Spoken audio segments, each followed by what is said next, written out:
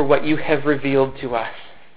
And God, even now, as we open up your word and contemplate what it is that you have revealed to us about heaven, God, I pray that we would humble ourselves before you and acknowledge that there are probably things that we've come to believe about heaven that just aren't true.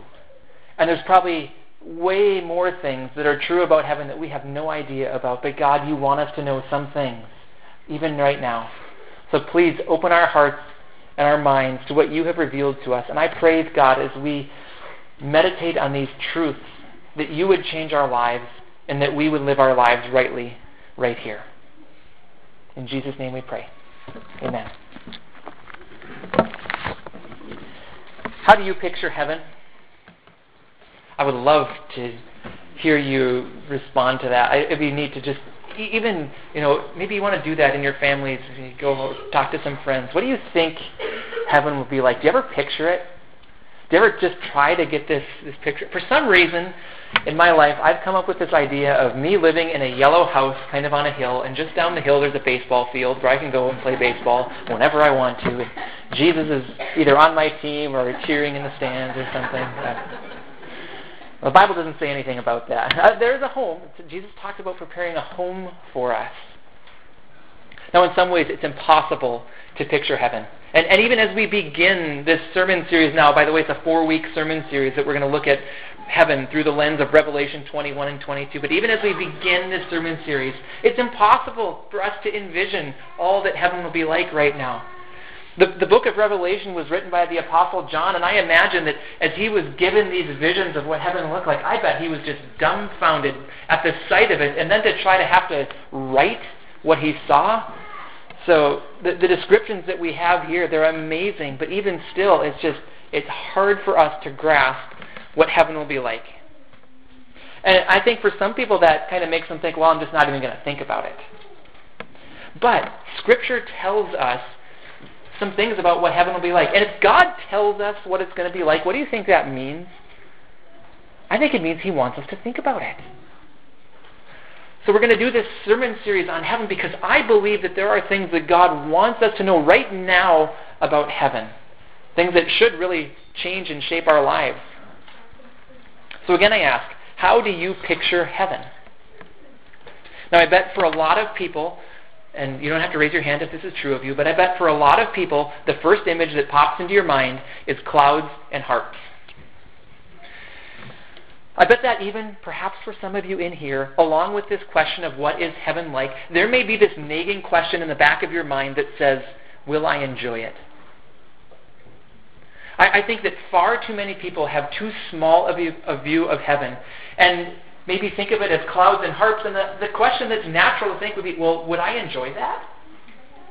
Would I enjoy just sitting on a cloud for the rest of eternity and playing a harp?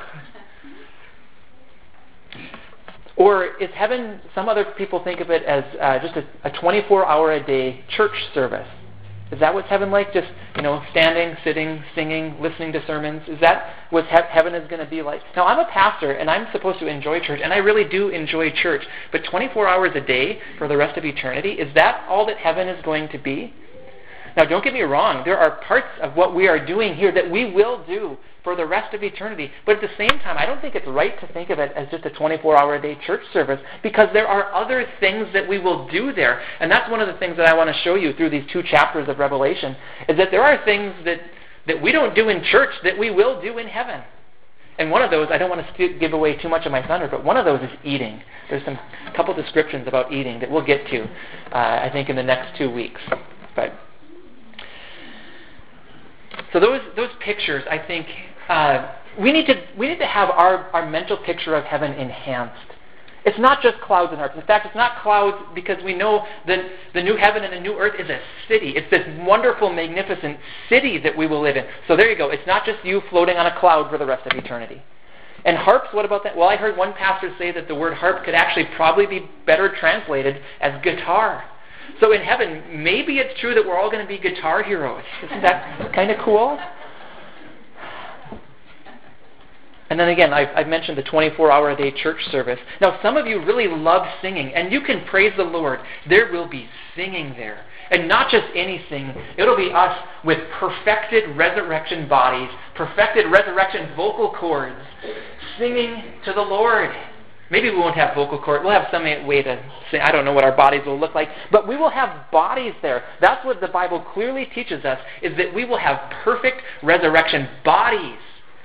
And there's lots of things that we're going to do with those bodies. One thing will be sing. Now, I know that some of you don't like singing, but I want you to understand that in heaven, everything's going to be perfect, and our singing will be a perfect expression of worship.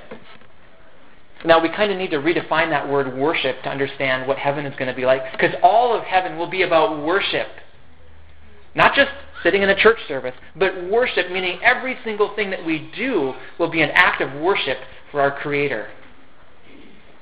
And it'll be a great joy for us, too. So what I want to do today and for the next 3 Sundays is walk through this biblical picture of heaven from Revelation 21 and 22. Now, the bummer of this is that I can't say everything I know about heaven in this series. In fact, there's lots of other passages in the Bible that I'd love to just sit through and make this in some ways a year-long sermon series. But for now, we're just going to do a 4-week sermon series on heaven, specifically looking at Revelation 21 and 22.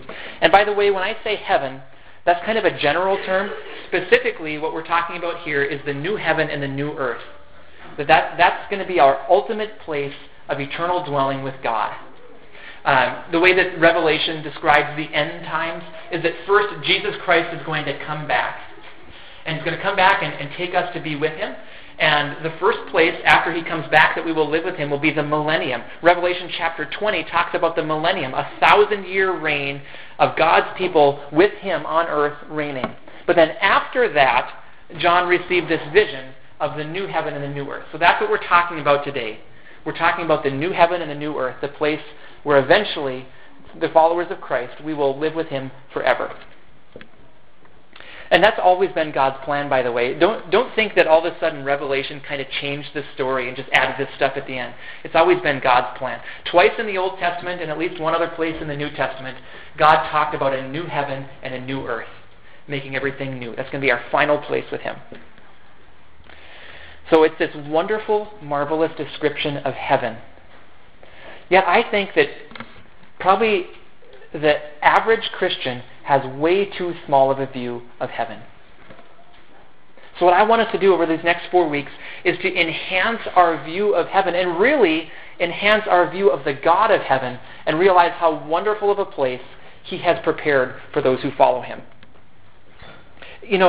One of the reasons I want to do this sermon series as well is because every one of us thinks something about eternity. Even non-Christians think about eternity. It says in Ecclesiastes 3:11 that God has set eternity in our hearts.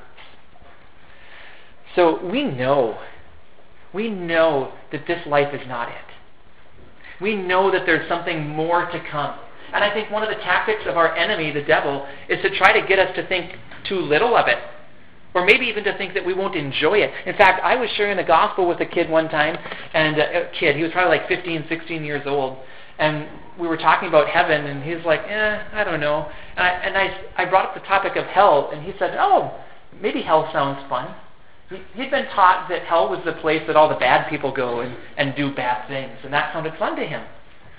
And I think that if we're not careful, we can get a wrong impression both of hell and of heaven. So what I want to do today is I want to help shape our view of what heaven really will be and show you the wonder of it, so that we can rejoice in the God of heaven and live rightly now.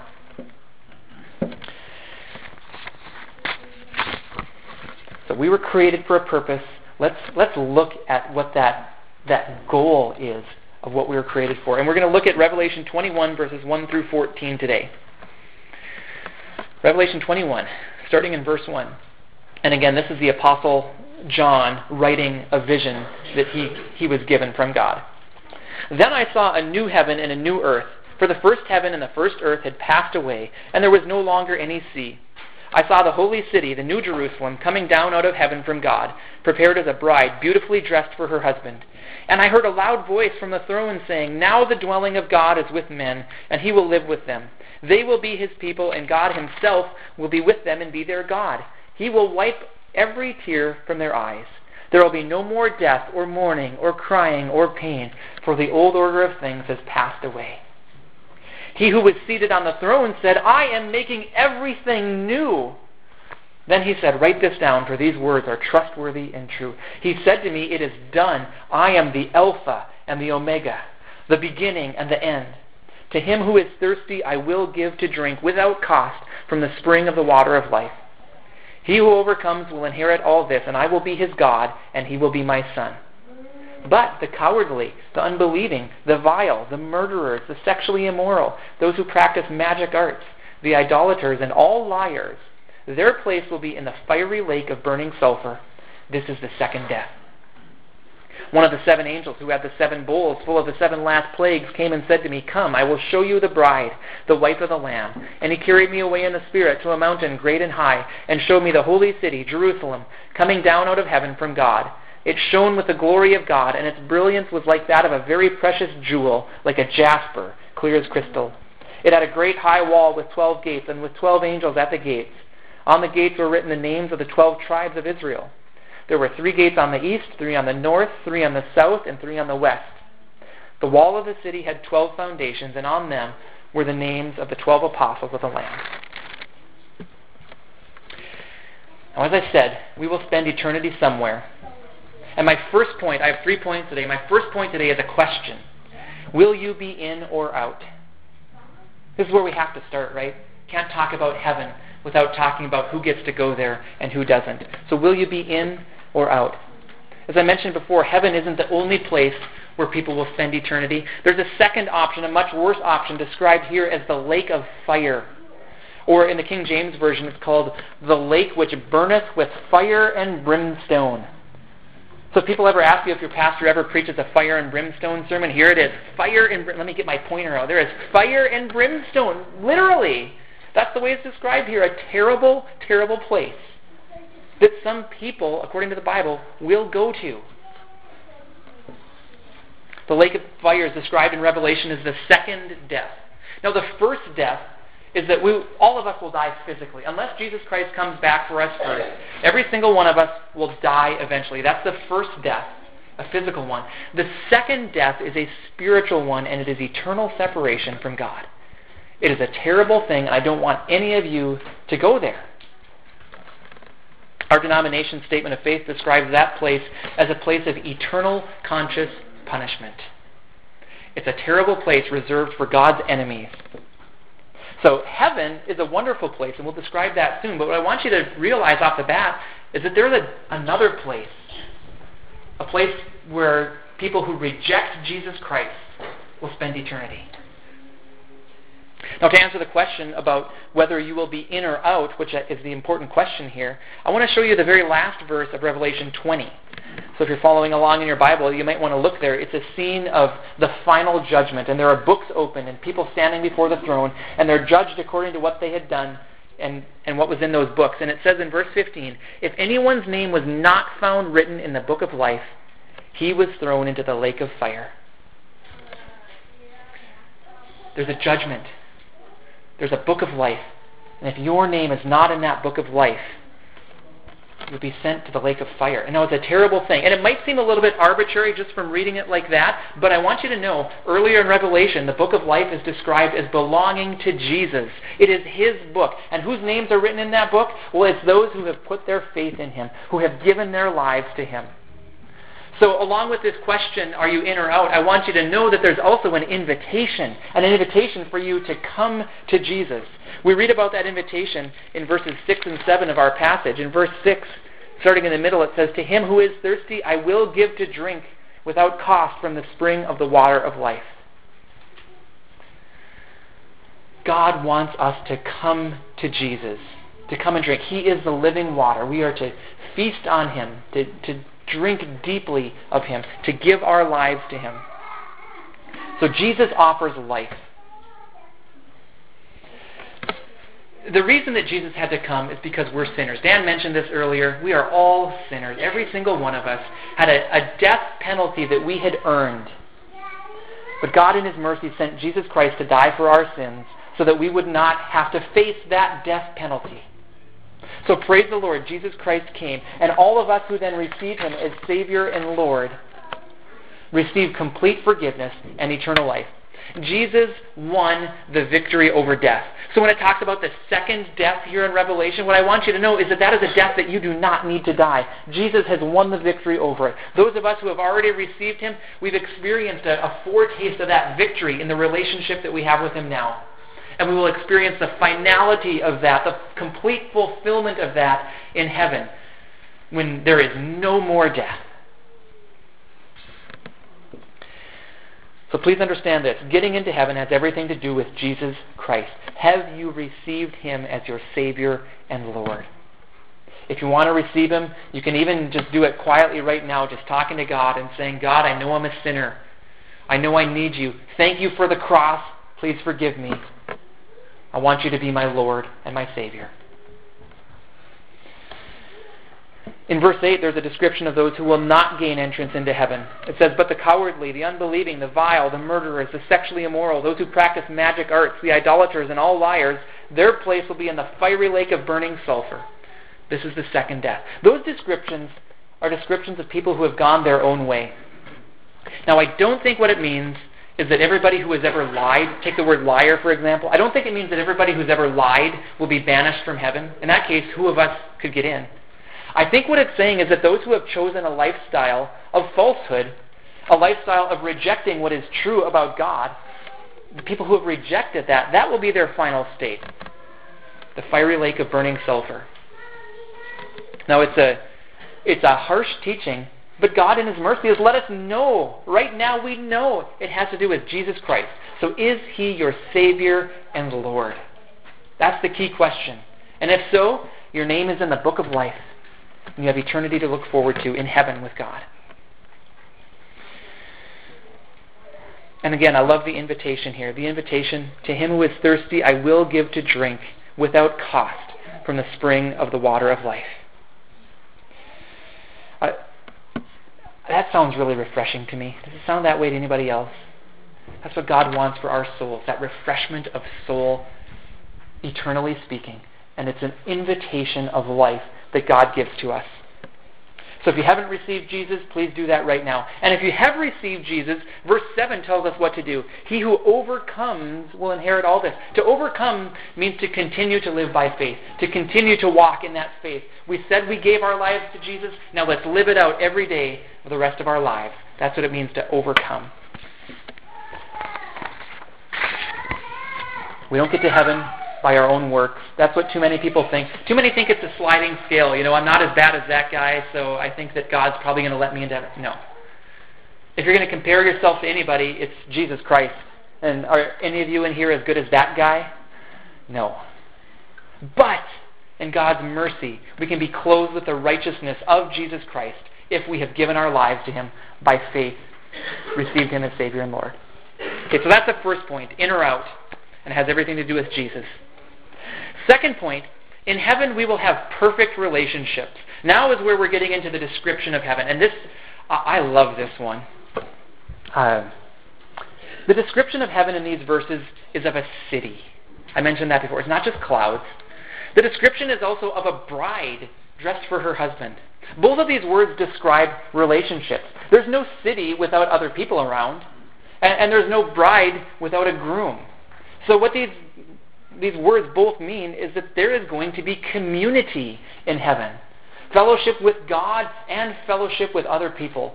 Perfected fellowship. Again, the picture isn't just of you alone singing for 24 hours a day. There's community there. There's relationship. And first and foremost, the picture is of a dynamic relationship with God. All throughout the Bible, this is what God has wanted for us. His desire to be our God is wonderfully summed up in verse 3, and I want to reread it for you. John heard a loud voice from the throne saying, "Now the dwelling of God is with men, and he will live with them. They will be his people, and God himself will be with them and be their God." Now from that verse, I want to show you the culmination of two storylines in the Bible. Again, one of the things I love about the book of Revelation, it's not like it's just kind of this throw on at the end. It is the culmination. everything about the rest of the Bible has been heading this way. And I want to show you two storylines that have been working themselves all the way throughout the Bible and find their culmination in this verse. First one has to do with the word dwelling. The word dwelling comes from a Greek word where we also get our word tabernacle. Now, when you think of the word tabernacle, what do you think of? You might be thinking of the Old Testament tabernacle. That's exactly it. This idea. What was the Old Testament tabernacle? Somebody asked you that pop quiz question. What was the Old Testament tabernacle? It was the place where God said that He would meet with His people. God, in His mercy, wanted to meet with His people. So He showed them. He told Moses how to build this tabernacle, how to build the stuff in it. And when it was built, God said, I will meet with you there. I will reveal myself to you and explain how I want you to live. It was God in His mercy saying, I want a relationship with you. And He did it by showing us the tabernacle. And eventually that tabernacle became a temple. But then as we go to the New Testament, the word tabernacle takes on a totally different meaning. You know what it is in the New Testament? It's Jesus. In John 1:14, it said, the Word, that's Jesus, became flesh and made His dwelling among us. That's that same word, tabernacle. Jesus tabernacled among us. So if you think about the Old Testament and how they used to meet with God in the tabernacle, what changes in the New Testament and in our relationship with God now is that we meet with God through Jesus. Our worship is no longer centered around a building. In some ways we think of that. We think of coming to the church and doing our worship. But really, our worship now is centered on Jesus Christ. That's why it's so important for us to have a relationship with Jesus Christ. If you lived in Old Testament times, it would have been really important for you to do the whole temple worship system thing, to bring your sacrifices and to worship God the way He prescribed. Now, in the New Testament, it's Jesus. He has tabernacled with us, made His dwelling with us, and we are to have a relationship with Him. So God picks up on this word dwelling and fulfills it. In verse 12 and verse 14, we see that the new dwelling will have reminders of the old, the 12 tribes of Israel, their names on it, the 12 apostles of the Lamb, their names on it. And God is showing that He indeed is the culmination of history. As it says in verse 6, that God is the beginning and the end. And He's showing us His desire has always been to dwell among His people. And now in heaven, it's going to be a perfect dwelling. It's going to be a place of perfect relationship with God. So that's the first storyline, this idea of God wanting, desperately wanting to be with His people and to have a relationship with them. The second storyline has to do with this phrase, they will be His people and God Himself will be with them and be their God. I sent out an email to the church. Those of you that are on the email list, I sent it last night. Maybe some of you saw it. It's a list of 22 verses in the Bible where we see almost this exact wording. We see this exact sentiment of God wanting us to be His people and Him to be our God. I'd encourage you to read through that list that I sent. And if you're not on the email list, by the way, you can just give me your email address. I'd be glad to put you on it. But like I said, 22 times in the Bible, scattered throughout the Bible, are these reminders popping up at really important places. I reread through these verses again, and I was just amazed at how important the places are in there. We see this idea of God wanting to be our God, wanting us to be His people. That has always been His desire. Now, we get a foretaste of that right now in our relationship with Jesus, but we're going to have the final fulfillment of that in heaven with Him, where it says in verse 3, now the dwelling of God is with men. I love that. He will live with them. He's going to be our God. We're going to be His people. And again, we experience a foretaste of that now, but the perfection of it later. So in heaven, we're going to have a perfect relationship with God. Sin will be taken away. No more death. No more mourning or crying or pain. And because we're going to have a perfect relationship with God, and because there's going to be other people around, it means we're going to have a perfect relationship with each other as well. And I would say that is the number one thing that I'm looking forward to about heaven, is the perfection of relationships. Think about your relationship with God right now, and think about how much your sin gets in the way of it.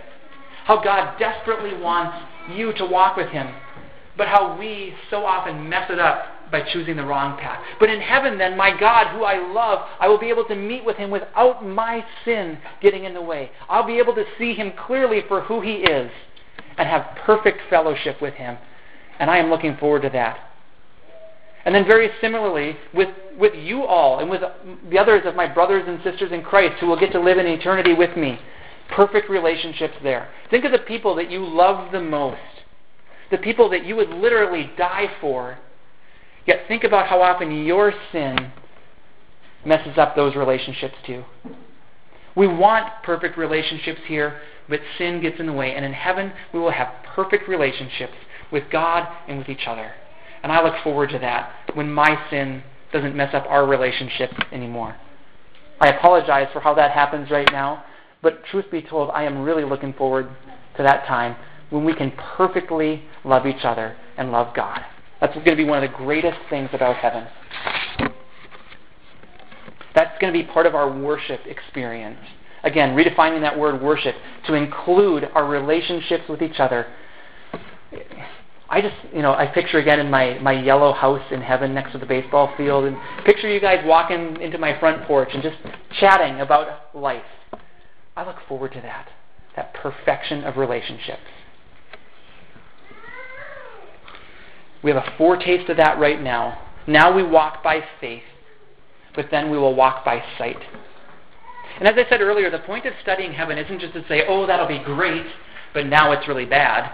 No, the point of studying heaven is to say if that's where we're headed, that's the kind of relationships that we should strive for right now. So we should strive for a better relationship with God right now. We should seek to meet with Him. That's one of the applications I want you to get from this. If heaven is going to be perfect, then we should seek to know God more right now and experience even more, as much as we can, that relationship with Him. And also that relationship with other people, where you're confessing your sins and understanding that sin should have no part in these relationships that we have with each other. So get to know God better. He's the one that we're going to be enjoying forever. Let's get to know Him more and more now. And I know for some of you, you struggle with that. I mean, we all struggle with that at times. And if you're struggling in your relationship with God right now, I just want to urge you to keep going. It's going to be worth it. God will eventually bring you into perfection if you have a relationship with Jesus Christ. And let me just say it this way, and this might sound a little bit strange to hear it this way, but if you don't enjoy God now, I just want to let you know that something's wrong. And I'm not saying that to blame you, not at all. What I'm saying is that if you're feeling in your relationship with God that something just isn't quite there, it means that something is wrong, but that God can help. So if you're struggling, just be honest with God and tell Him, God, would you please help me? I'm not feeling it right now. I'd like to have a closer walk with you, but something's getting in the way. We can talk to God like that, and He can bring newness into our lives even right now. Okay, so perfect relationships. That's number 2. And then number 3, in heaven, everything will be made new. Again, I think too many people think that heaven will be boring. And I think that that's simply because we have a wrong picture of God. God is the one who is saying here in verse 5, I will make everything new. One pastor described to me heaven as being a place more real than we can imagine. We kind of imagine it sometimes as being something less than real, but heaven is a very real place. And the same pastor described us, he said, it will be you, but an even better you, a new and improved you. So it will be very much you, very much enjoying a very real place.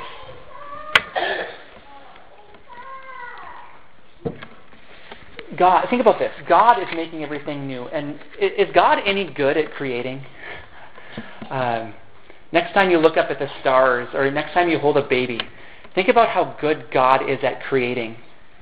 And then it's that same God who says, I'm going to make everything new. And we get to live in that forever.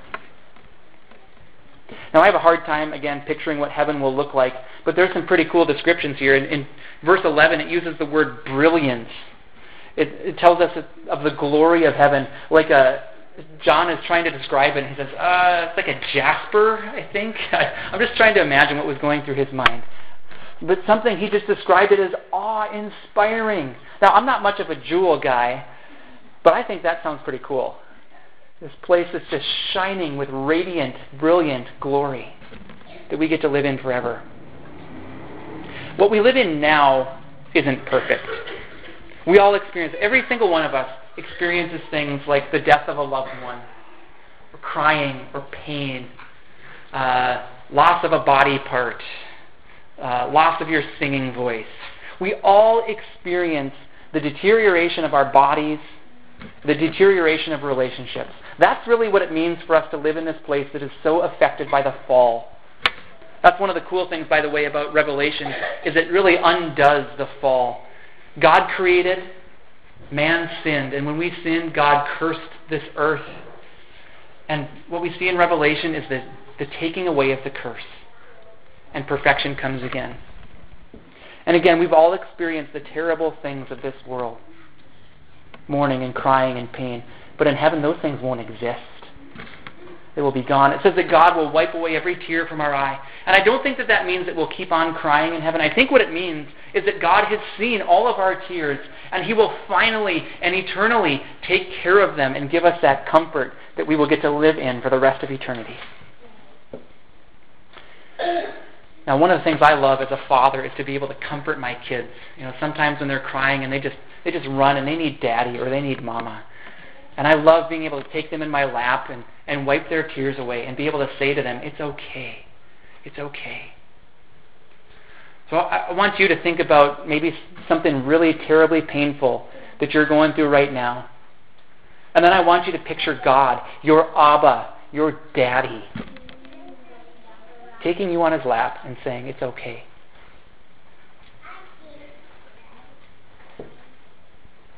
Heaven will be a place where God Himself will eventually make everything right. So if you live in pain now, God will make that right. If you live in sickness now, God will make it right. If you live in broken relationships now, God will make that right. If you don't like your singing voice now, God will make that right. Heaven will be a place of total peace and safety with no broken relationships. In verse 6, again, it mentioned that drinking without cost from the spring of the water of life. And again, I imagine that as just being really refreshing. God just meeting all of our needs, fulfilling us in every way. So if that's what we have to look forward to, how should that impact our lives right now? Well, please know this. God sees your difficulties. We've all got them, right? Every single one of us. I don't know if I'd want to hear all that. Sometimes I say, I'd love to hear all your things that you're going... I don't know if I want to hear all your difficulties. I don't think I could bear that. I don't think any of us could bear that right now. But what does the Bible teach us? Cast all your burdens on Him. Why? Can somebody finish that verse for me? Because He cares for you.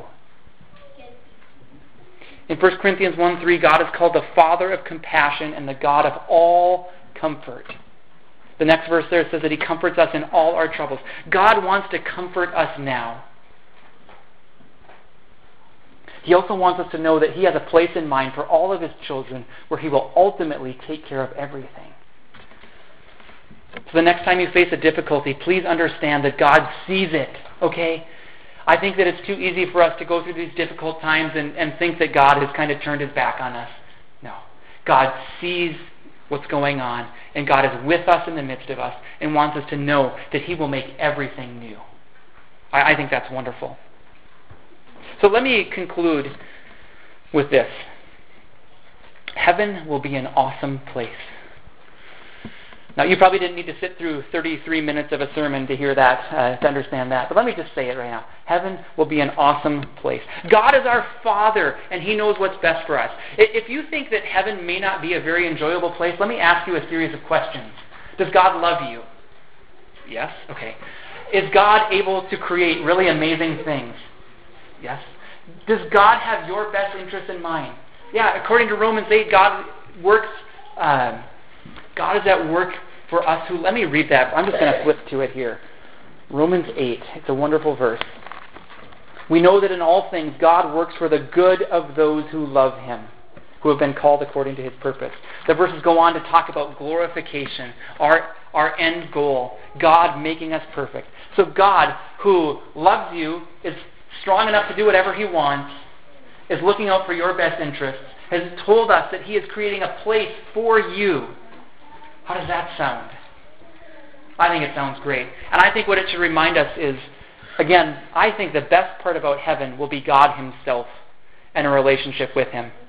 That God who loves you that much, who loves you enough to send his only Son to die for your sins, that God is preparing a place for you. And he wants you to live there. Now, we can know God right now. We can experience a foretaste of that. But we look forward to something even better, perfect relationship with him. He sent Jesus to tabernacle with us. He sent the Holy Spirit to live in us now. And eventually we get to see him face to face and to live with him. So have you given your life to Jesus? Are you growing in your walk with him right now?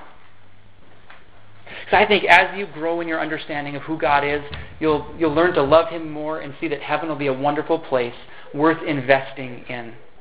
And again, the reason we're studying heaven is because it should change our lives right now. Knowing what heaven is like should give us a right perspective. We should not be living for the here and now. It's too easy for us to get caught up in simply what's going on right here and right now. I think the reason that God has told us about heaven is to pry our eyes off of our own life and to get us to look up to him and say, wow, look what God is going to do for his children. And as we look at how wonderful heaven will be, we realize that we should live with that place in mind. In Matthew 6:20, Jesus tells us, store up for yourselves treasures in heaven. Now, there's a lot in that verse, and just real quickly I want to say, Jesus tells us there's going to be treasure in heaven. Jesus tells us there's going to be, he's been there, by the way. He lived there for a long time before he came to earth. He knows it's an awesome place. And it's not just that there's treasures there. He says, store up for yourselves treasures in heaven, meaning that there are things that we can do, can and should be doing right now to store up treasures in heaven. What are those things that we do? It's following him. It's knowing him. It's growing in our faith. It's helping others know him. It's worshiping God. Spending time in prayer. All these things that we can do to store up treasures in heaven. Every single one of us is going to spend eternity somewhere. And I hope that what we've done today and what we're going to do over the next 3 weeks will just encourage you more and more to be in awe of the God of heaven and to rejoice in what he has for all of his children. And may we live our lives right now pursuing him and storing up treasures in heaven. Would you pray with me? Father, thank you. I'm glad that you have revealed this stuff to us. God, I'm super glad to know that there is a place of newness and of no more death or mourning or crying or pain, and of a perfect relationship with you and with those around us. I'm glad, God, that you have told us that's what it will be like. May we take great delight in that. May we take great delight in you, God. And as we do, may we grow in our faith and live the right way now, storing up treasures in heaven. But thank you, God, again, for that day when we get to see you face to face and live in complete joy with you. In Jesus' name we pray. Amen.